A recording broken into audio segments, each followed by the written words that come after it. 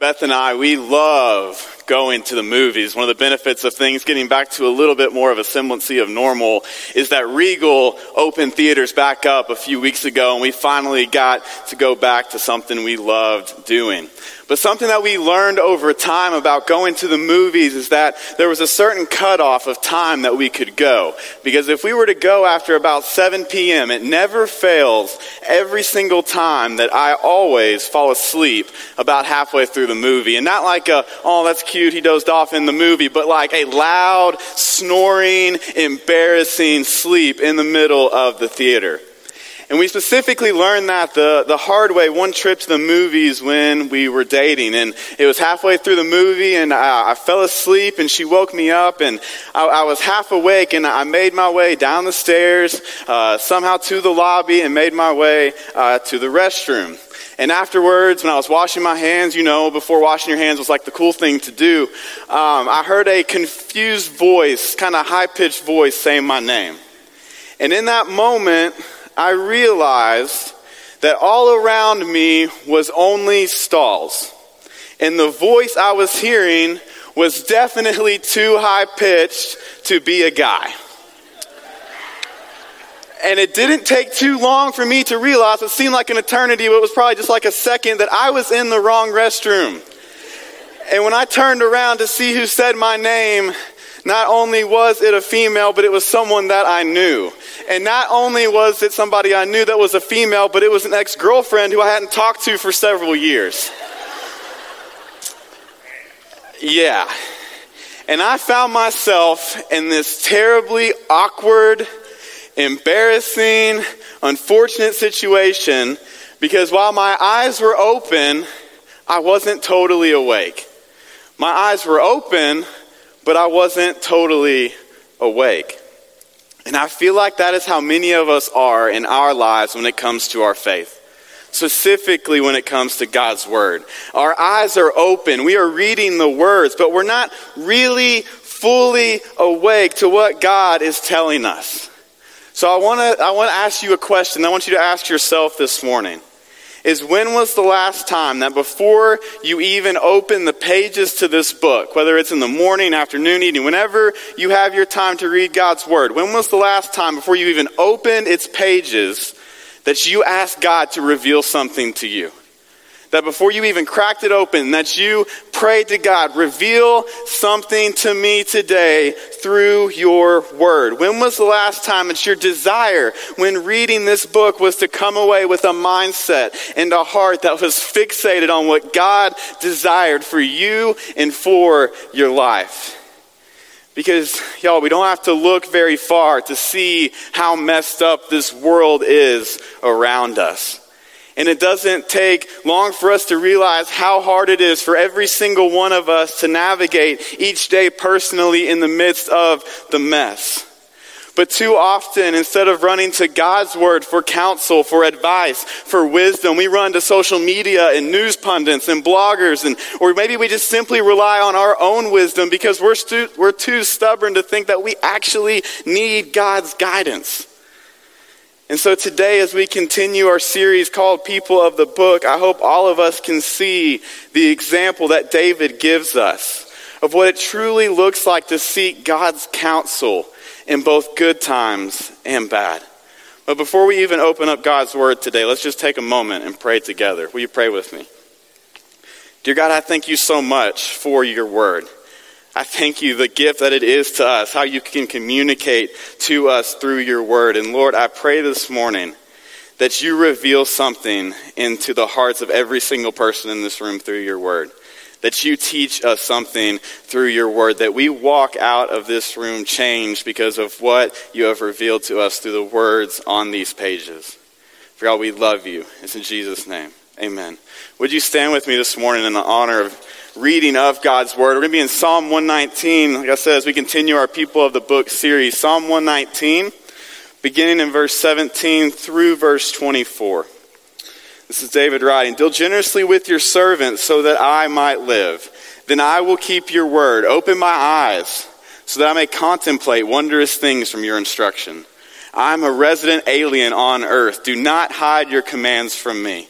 I am continually overcome with longing for your judgments. You rebuke the arrogant, the ones under a curse, who wander from your commands. Take insult and contempt away from me, for I have kept your decrees. Though princes sit together speaking against me, your servant will think about your statutes. Your decrees are my delight and my counselors. Thank you. You may be seated.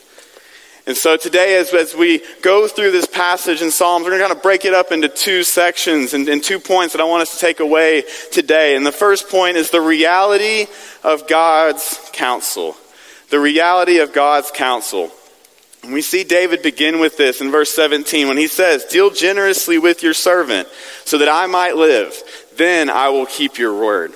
And we see here a reality of why we are here on this earth. And it begins with this understanding of our place in the universe and that we are not the center of it. We need to get a grasp on this reality that we live for God. We live to serve God, not the other way around. We are to desire to have the same viewpoint that David has as he pleads here with God. And what David is doing here as he writes this, David's not making a deal with God saying, you know what, if you deal generously, if you bless me, then I will live according to your word. No, instead he's saying, God, I am nothing without you. So God, give me life. I don't have life without you, God. So give me life so that I can let the word of God be what guides me in this life and so I can live for you. And we see him continue this plea in verse 18. He says, "Open my eyes so that I may contemplate wondrous things from your instruction." As I mentioned earlier, we can open up the word of God and we can read the words on the pages, but we need to be awake and be reading with eyes that are not only physically open to the words, but eyes and hearts that are spiritually open to receive what God is speaking to each of us. See, the more David read the word of God, the more he longed to know more. Because the more he read, it became clear of why he was here on this earth. And the same goes for us. You're no longer asking yourself, why am I here? What am I supposed to do? Instead, you're asking God those same questions and asking him to reveal the answer to those questions to you through his word. And when that happens, our focus shifts. Our focus shifts from it's all about me to it's all about God. And this can be a challenge because as David reminds us in verse 17, we live in a very broken world and that this world is not our home. In verse 19, he says, "I'm a resident alien on earth. Do not hide your commands from me." As I get older, the more I realize the things that I'm just not very good at. The things that maybe I was too stubborn to admit before that I just am not very good at. One of the biggest things that I probably struggle with is that I'm probably the most directionally challenged person in this room.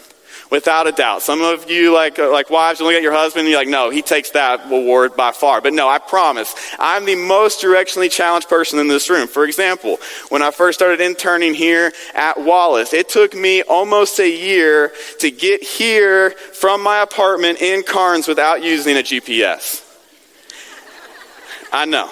And to this day, I still use my GPS pretty much every day, even though I rarely leave my Knoxville bubble. I still have to use it every day around town because without it, I would constantly be getting lost. And nobody likes that feeling. Nobody likes to be lost, or that feeling of being lost and not knowing where you're going. Which is exactly why David here pleads to God to not hide the word from him, because he gets this reality that while we're here on earth, the word of God and his commands are what is supposed to be guiding us. It's what's supposed to be directing us until we move from this earth into our eternal home. And this longing from David is not a once a week thing. It's not a once a year thing, but it is a constant longing coming from him. And we see that as we continue into verse 20 where he writes, "I am continually overcome with longing for your judgments." Many of us, when we become Christians, we start on this, some people call it like a Jesus high, with this intense passion to live for him, to maybe tell others about him. And that passion lasts longer for some of us than others. And it's much like if you were to take gasoline and pour it on a fire. Because when you do that, it will burn bright for a little while. But if you're only relying on that single time of pouring gasoline on the fire and you're expecting it to sustain the fire for a long period of time, you will be disappointed. And for many of us, we think our initial passion we got when we were saved several years ago is what's supposed to sustain us. We think that maybe that one camp or that one event that we go to a year is supposed to sustain us. Or maybe there's some of us who think that coming here on Sunday mornings is what's supposed to sustain us spiritually every single day of the week. But David says no. It is a continual longing. It is a daily surrender. It is a constant mindset of seeking God and his will through his word. Because in his word, as we move into point 2, we can find rest in God's counsel. We can find rest in God's counsel. And these final 4 verses here in today's passage show us and remind us that being ridiculed, being mocked, being opposed for being a Christian isn't by any means something unique to us in 2020. It's not something unique to you or to me. It's definitely not something that just appeared out of nowhere because a law changed here or there in a country. As long as we are here on this earth, if we are truly living for God, it will cause us to stand out and we will face opposition. But how we react to that opposition is very important. How we react to that opposition is very important. And instead of letting political leaders or celebrities be who we look to for how we respond to opposition, let God's word be what guides us, where we find our rest during those times. In verses 21 and 22, David continues by saying, "You rebuke the arrogant, the ones under a curse, who wander from your commands. Take insult and contempt away from me, for I have kept your decrees." See, David, he's saying, God, it is my prayer that you remove the insults, the way people talk about me, the way people look at me, because I am doing it all for you. Because guys, standing out is not easy. Getting ridiculed or mocked for your faith isn't easy. It wasn't easy for David then, and it's not easy for us now. But as disciples of Christ, we should never be surprised when opposition comes.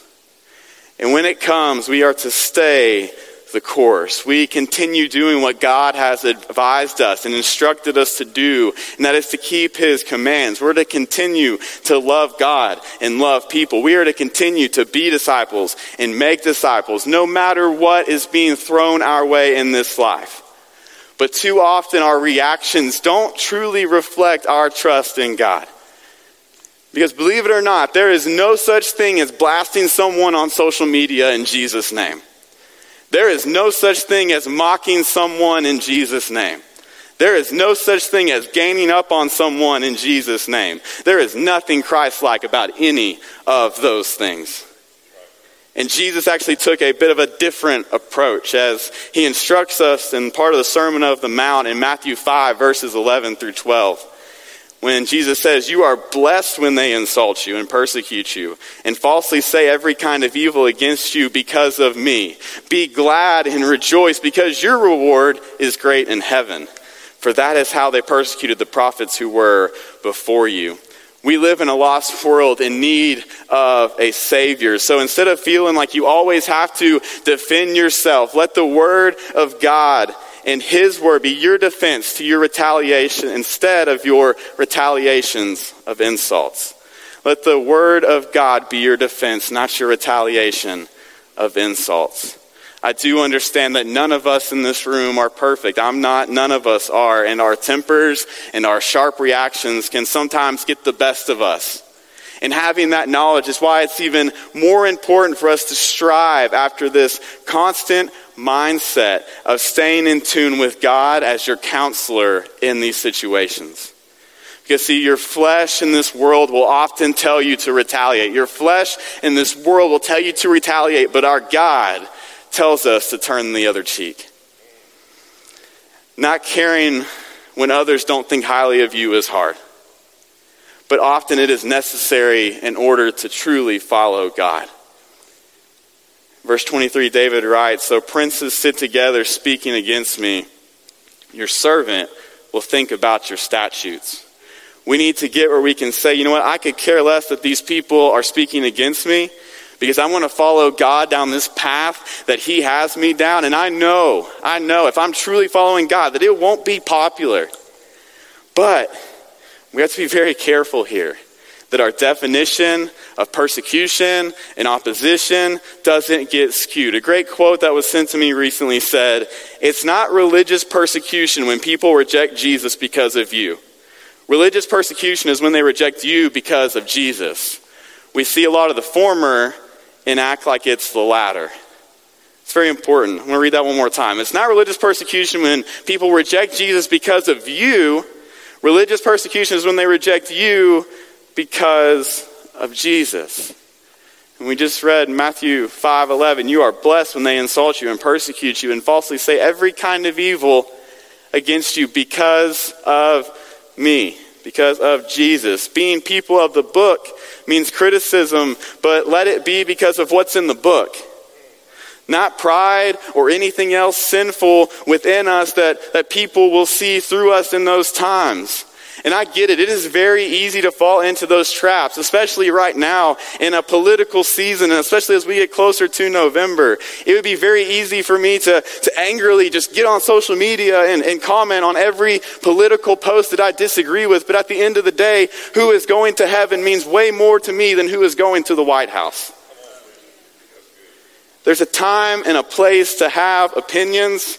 There's a time and a place to communicate them, but no matter when, we need to make sure that they are always filtered through God's word. I never want a single word that comes out of my mouth or typed with these fingers to be a stumbling block to someone coming to know Christ. Because if we're speaking the truths of Scripture into people's lives in a God-honoring way, we can rest knowing that no matter the result, we were faithful in simply doing what we have been instructed to do while here on this earth. And what we have been instructed to do should bring us joy. And as David concludes in this last verse, he writes, "Your decrees are my delight and my counselors." If God truly is at the center of our lives, and if he is who we are trusting as our counselor, the one we are seeking to guide our steps, then reading his word and following his commands should never seem like a chore or an obligation or an inconvenience or something we have to squeeze into our already busy and hectic lives. Because if life is going great, then guess what? There is joy because we're trusting God. And if life is not going great, then there's still joy to be found because we are trusting God. And if we face persecution, then as Scripture says, count it as joy because you are trusting God. Guys, life is crazy, constantly changing, but we serve a God who is the same yesterday, today, and forever. So let's lean further into what he wants for our lives and what he wants to reveal to us through the pages of his word. It'll probably always be a struggle for me to go to movies past 7 o'clock. That was actually affirmed last night. We actually went to a 6 o'clock movie, so I guess I'm getting older and need to push the time back. But it will always be a struggle for me. But the worst part about falling asleep in movies, for SB, it's the embarrassment of my loud snoring. But for me, the worst part is that while asleep, I'm missing the most important parts of the story. And when I wake up half asleep, I struggle to put the pieces together of what is happening in the movie because I'm not able to totally focus on what is directly in front of me. And as long as we're not awake to God guiding us through this life, through his word, we're missing out on our purpose of why we're even here on this earth. Because that story that is being played out in front of us has a main character named Jesus, not any one of us. I hear people in the church say often and post often that it wants to see this awakening, that it wants to see revival, but this awakening needs to begin with the church waking up. It begins with the church taking the words in this book seriously and putting God first above everything. First above your goals, your career, your academics, your political affiliation, your comfort, your need to be accepted, and most importantly, your pride. Because as we read Psalm 119, 17 and 18, deal generously with your servants so that I might live. Then I will keep your word. Open my eyes so that I may contemplate wondrous things from your instruction. The reality and rest found in God's counsel is an amazing, beautiful thing. So let our eyes begin to be open and actually awake. And let's begin to actually be people of the book above all else.